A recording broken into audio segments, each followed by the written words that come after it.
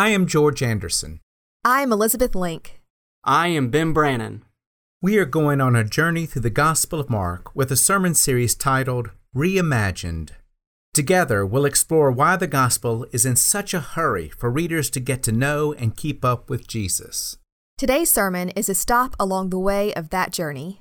Join us as we reflect on what was, rethink what is, and reimagine what will be.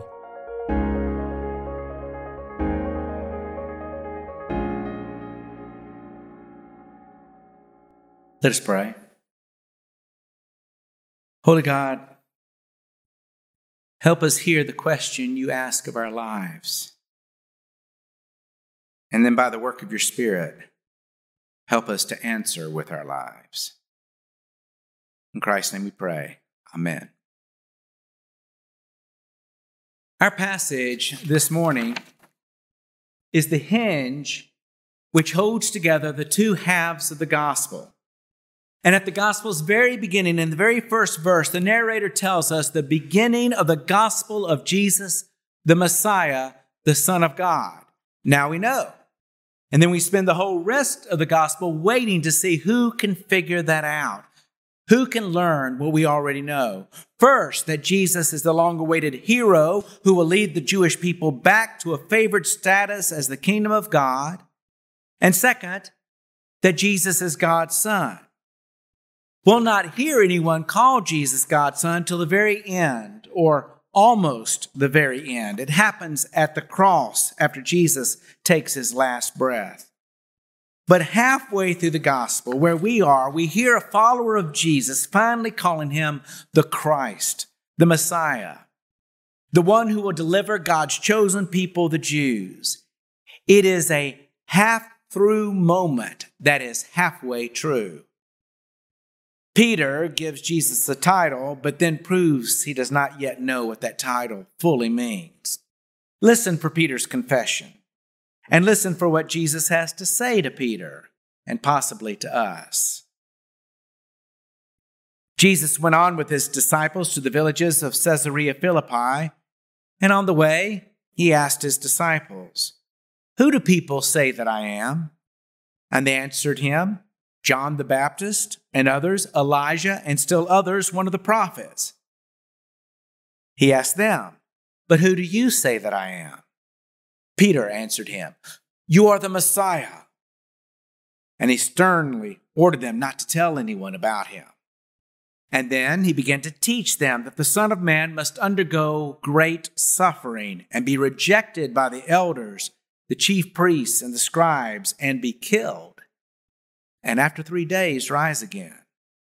He said all this quite openly, and Peter took him aside and began to rebuke him. But turning and looking at his disciples, he rebuked Peter and said, "Get behind me, Satan, for you are not setting your mind on divine things, but on human things." He called the crowd with his disciples and said to them, "If any want to become my followers, let them deny themselves and take up their cross and follow me. For those who want to save their life will lose it, and those who lose their life for my sake and for the sake of the gospel will save it. For what will it profit them to gain the whole world and forfeit their life? Indeed, what can they give in return for their life? Those who are ashamed of me and of my words in this adulterous and sinful generation, of them the Son of Man will also be ashamed when he comes in the glory of his Father with his holy angels." The word of the Lord.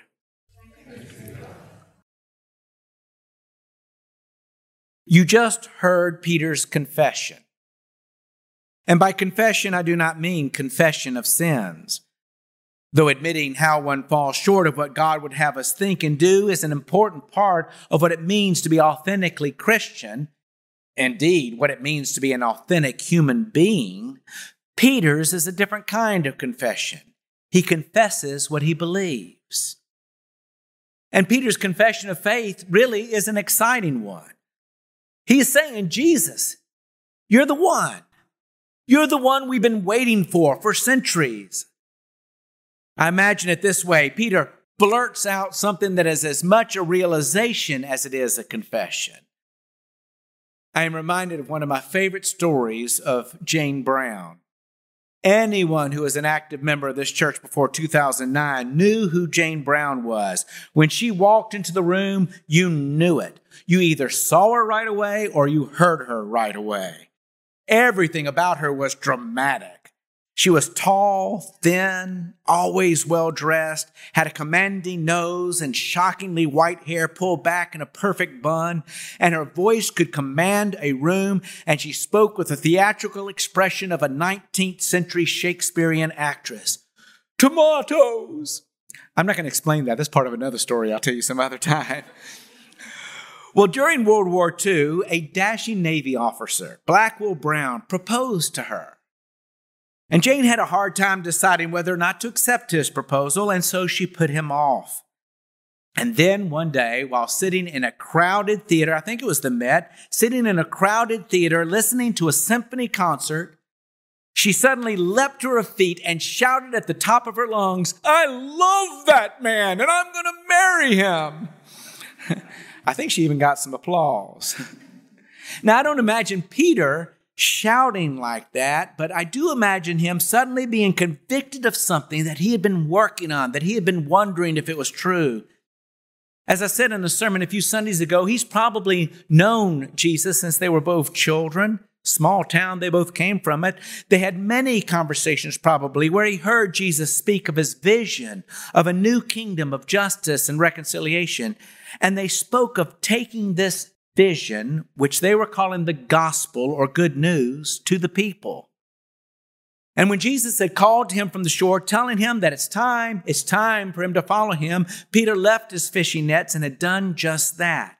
And then Peter was with him and saw all that had taken place. He watched first a few, then many, then thousands respond to Jesus when he preached and when he healed. The crowds grew so large that Peter once saw some guys tear a hole in the roof of a house just so they could lower a paralyzed friend to Jesus' feet.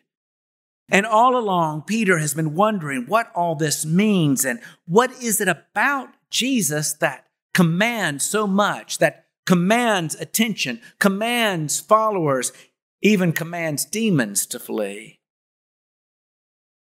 And then, as they're traveling, Jesus asked them a question. There's a lot of buzz about Jesus going around, and he asked the disciples, "Who are they saying that I am?" Well, that's an easy one to answer because the disciples have all heard the rumors. They've heard the buzz. They say, well, some are saying John the Baptist or someone like him.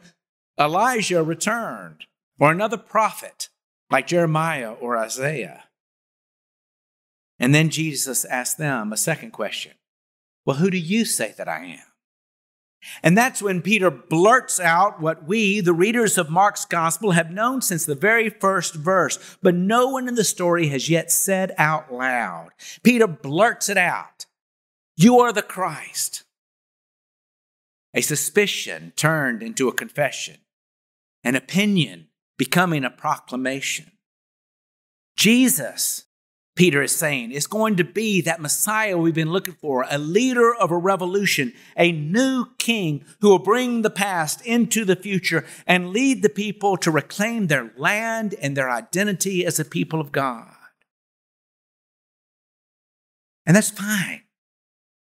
Jesus does not rebuke Peter. He tells them all just to hush and keep this under their hats, but there's nothing wrong with what Peter has just said. Peter may know only the good news right now and not yet the hard news, but sometimes that's enough. And I want to claim that. Sometimes that's enough just to be happy, just to be joyful about some vision for the future. I mean, we who believe in the God that we came to know in Christ have these moments when we claim something wonderful about life with Christ, and many of those celebrations happen in church. We'll have one of those moments on a Sunday in November when we will baptize Penelope Greenawalt. Of course, Penelope is going to have some hard and painful times in her life, but that's not going to be on our minds that Sunday, is it? I mean, you're going to strain to see the baby as she is walked up and down the aisle, and I'll enjoy being the one to walk her. She might even cry or scream. It won't matter. It still won't rob the joy of the moment. although I really doubt that's going to happen. They never cry on me. We'll have one of those moments on a Sunday in January when 8th and 9th graders are confirmed. Those young people will already have had struggles to understand their place and their responsibility in life. And we know that they're going to face many challenges that will test their faith and their integrity. But that's not going to be on our minds that Sunday. Some of us have been in church for a long time, and we remember a few of their baptisms. We remember seeing some of them in strollers up and down church hallways, maybe during preschool. We've seen them come and sit before the steps in the chancel, and we've seen them stand on the steps singing in children's choirs. So it is going to be just fine with us that they'll be dressed up and have a happy picture taken that will be displayed on the wall outside the fellowship hall. It will be fine because our sole focus will be on a simple, joyful truth that they are coming into their own as followers of Christ. And we're going to have several of those moments on those Saturdays in November and May when 4 grown children of this church will answer the question, will you with I do and marry somebody else? Never mind that they will learn that sometimes being married is hard. And it takes sustained commitment to keep those marriages strong, as Jane and Blackwell Brown did for the better part of 7 decades. But marriages are rightfully celebrated. They're called celebrations because you know what? If you get started in the right direction, the beginning should be celebrated, even if the journey sometimes will be hard. In these moments, in those moments of celebration, we can understand Jesus better when he said this, my yoke is easy, my burden is light. I've had those moments individually. You probably have too. I usually don't share memories of my moments because they can sound sappy and they can reveal moments of my naivete. But I can remember moments when I was so overwhelmed with a sense of God's purpose or presence in my life that all I could feel was happiness about it. All I could feel was joy. No fear, no hesitation, no anxiety, just joy. I remember a specific moment when I was in seminary, when I left an inspiring lecture on preaching, just absolutely thrilled that one day, God willing, I would preach most Sundays. And praise God for my naivete because it helped me be a better seminary student. It did not matter then that I didn't know what I know now. That after 26 years of preaching as an ordained minister, that crafting a good sermon is incredibly hard for me. And because of the way I'm wired, sometimes it robs my sleep. Sometimes it wrecks my week. And sometimes it makes people I care about upset with me. Now, preaching remains a privilege, but it's also a burden. Because as John Newton said, it's a tough chore when the point of preaching often is to break the hard heart and heal the broken one. And just so you know how difficult that is, often it's the preacher's heart that needs to be broken or healed before the sermon can be preached.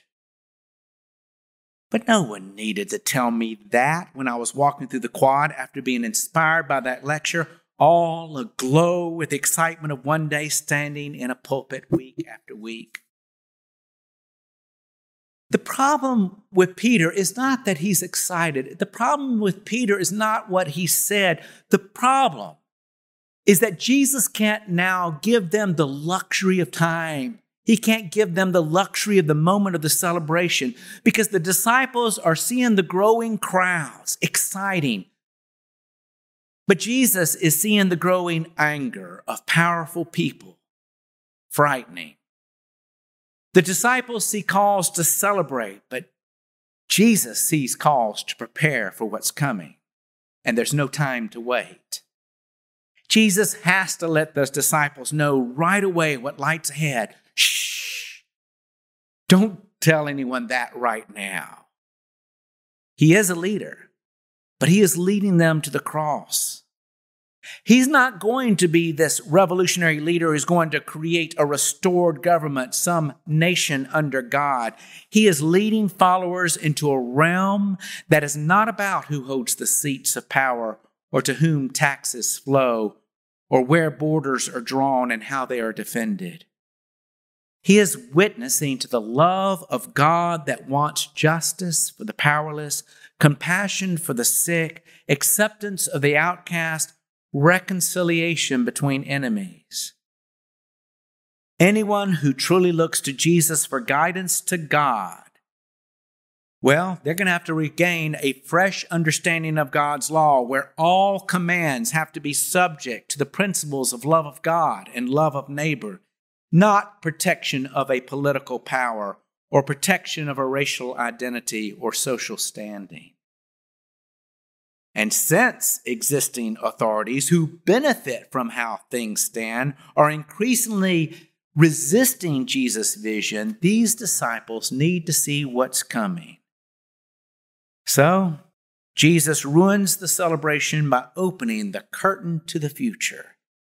He tells them by what cost will come the witness, his life. Peter can't hear it. I mean, who wants to hear that? Who wants at an infant baptism to hear what the child will later do that's going to worry and hurt that child's parents? Who wants to hear at confirmation what the struggles will be for young adults as they figure out what they are to do with their lives and the mistakes that they're going to make that hurt themselves and others? Who wants to hear at weddings what hard chapters couples will go through sometimes to figure things out? Never mind that Jesus goes on to say that even his death is not going to be the end of the story, that God's love cannot be ended, that the movement of compassion and justice cannot ultimately be stopped, that after 3 days the grave will be empty. Peter does not want to hear what Jesus just said, and he lets Jesus know it. And Jesus doesn't want to hear what Peter just said, and he lets him know it. Perhaps because Jesus doesn't like that cost either. Get behind me, tempter, he says. At least that is what I think he's really saying when he says, get behind me, Satan. You know, Peter needs to hear that good news at the end, but that's asking a lot of Peter. It's asking a lot of us. But when we face the hard in life, we need to hear that the grave in the end is empty. Because what this gives us is the kind of perspective we need when celebration isn't just found in the good moments of life, but when celebration can actually be found in all of life, with the cost. There is, with what Jesus last says, that thing that Peter can't hear, that's asking a lot for him to hear. There is this final celebration, Jesus says, that takes in all the hard and the hurt. There is a final joy that absorbs within itself the cost that comes of failure and the cost that comes of faith. It's really not the celebration of a baptism so much, but the celebration of the best kind of memorial services. I led 3 memorial services this past week, and I spoke at yet another. And when we remembered the lives of Mary Stewart and Marilyn and Bruce and Rosanna, we did. We remembered loved ones, people we loved who did die. But they were celebrations. We enjoyed many happy memories and we gave thanks for their lives. We gave thanks even knowing some of what they had to deal with and face during their lives. They're having lost loved ones. They're having faced challenges that they thought that they would never have to face. And 2 of them eventually having to live with dementia and 2 with cancer. And yet, we could honestly be joyful. We could honestly celebrate those 4 people because they did live full lives. And even if we had known at the beginning, even if they had known at the beginning all that they had to face, we still would be so glad that they were born and that they lived. Because when you get and look back at it all, you see it all and you still give thanks. Because we know at the end, it's the life we celebrate, not the death. You see, Jesus ruins the celebration of Peter's confession of faith because he's trying to lead him to a greater celebration of life that is greater than death. And Peter's going to get it, just not now. Today is Stewardship Dedication Sunday.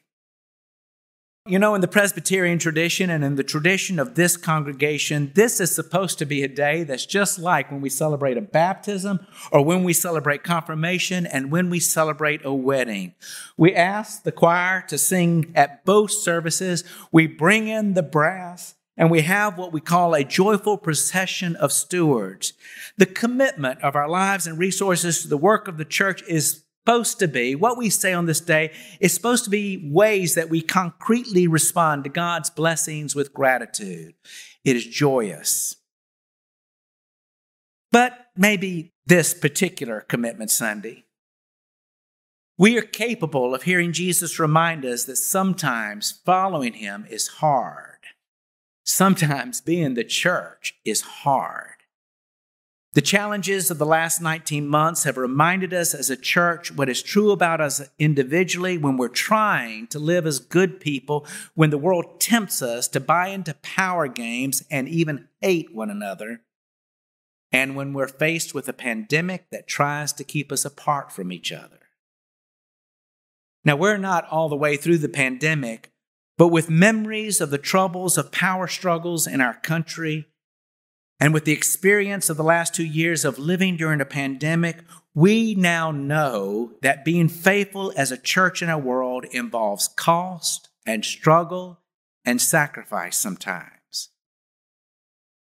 And I still think we have a lot of good reasons to celebrate anyway, that we have a lot of reasons to celebrate life even when it includes the hard. Let me just speak for the church, although it's true for all of us individually. Maybe 2 years ago, maybe 2 Commitment Sundays ago, we could be naive in thinking that what laid ahead of us in the coming year was simply continued worship and education, an Edmonds lecture series, a church retreat at Massanetta, 2 normal Bible schools, 1 for children, 1 for adults, meals at the church. And we would continue to support the missions that we always support. That was what lied ahead of us, right, Peter? But then the pandemic hit. And we had to put behind us some of what we thought had to happen. And you know what?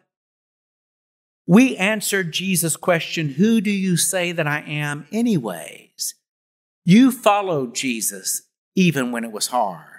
You remained resilient even in challenging times.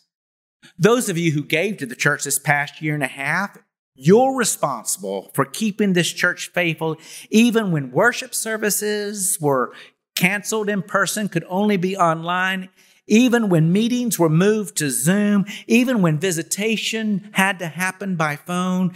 You helped us address issues like racism, even though we could not be together to look in each other's eyes.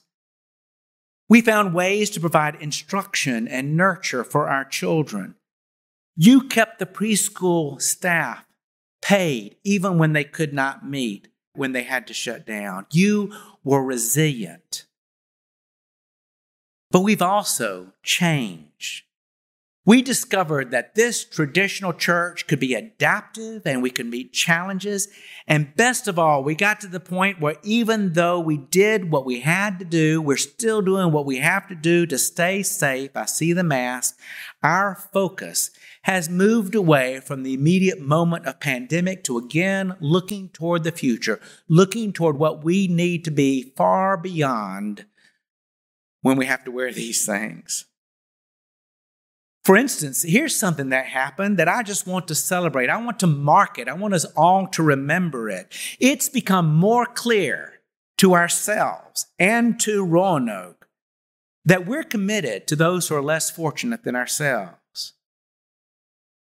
That's not always the first thing that people thought of as Second Presbyterian Church, although I think that was terribly unfair because this has always been a mission-minded church. But I tell you what everybody knew about us. Everybody knew that we're a church that takes worship seriously and preaching seriously music, and education seriously, that we care for the sick, that we visit the homebound, that we take care of the grieving. But we quietly supported local outreach, and it was sometimes overlooked. But you gave almost $100,000 over and beyond your pledge giving to those with the greatest needs.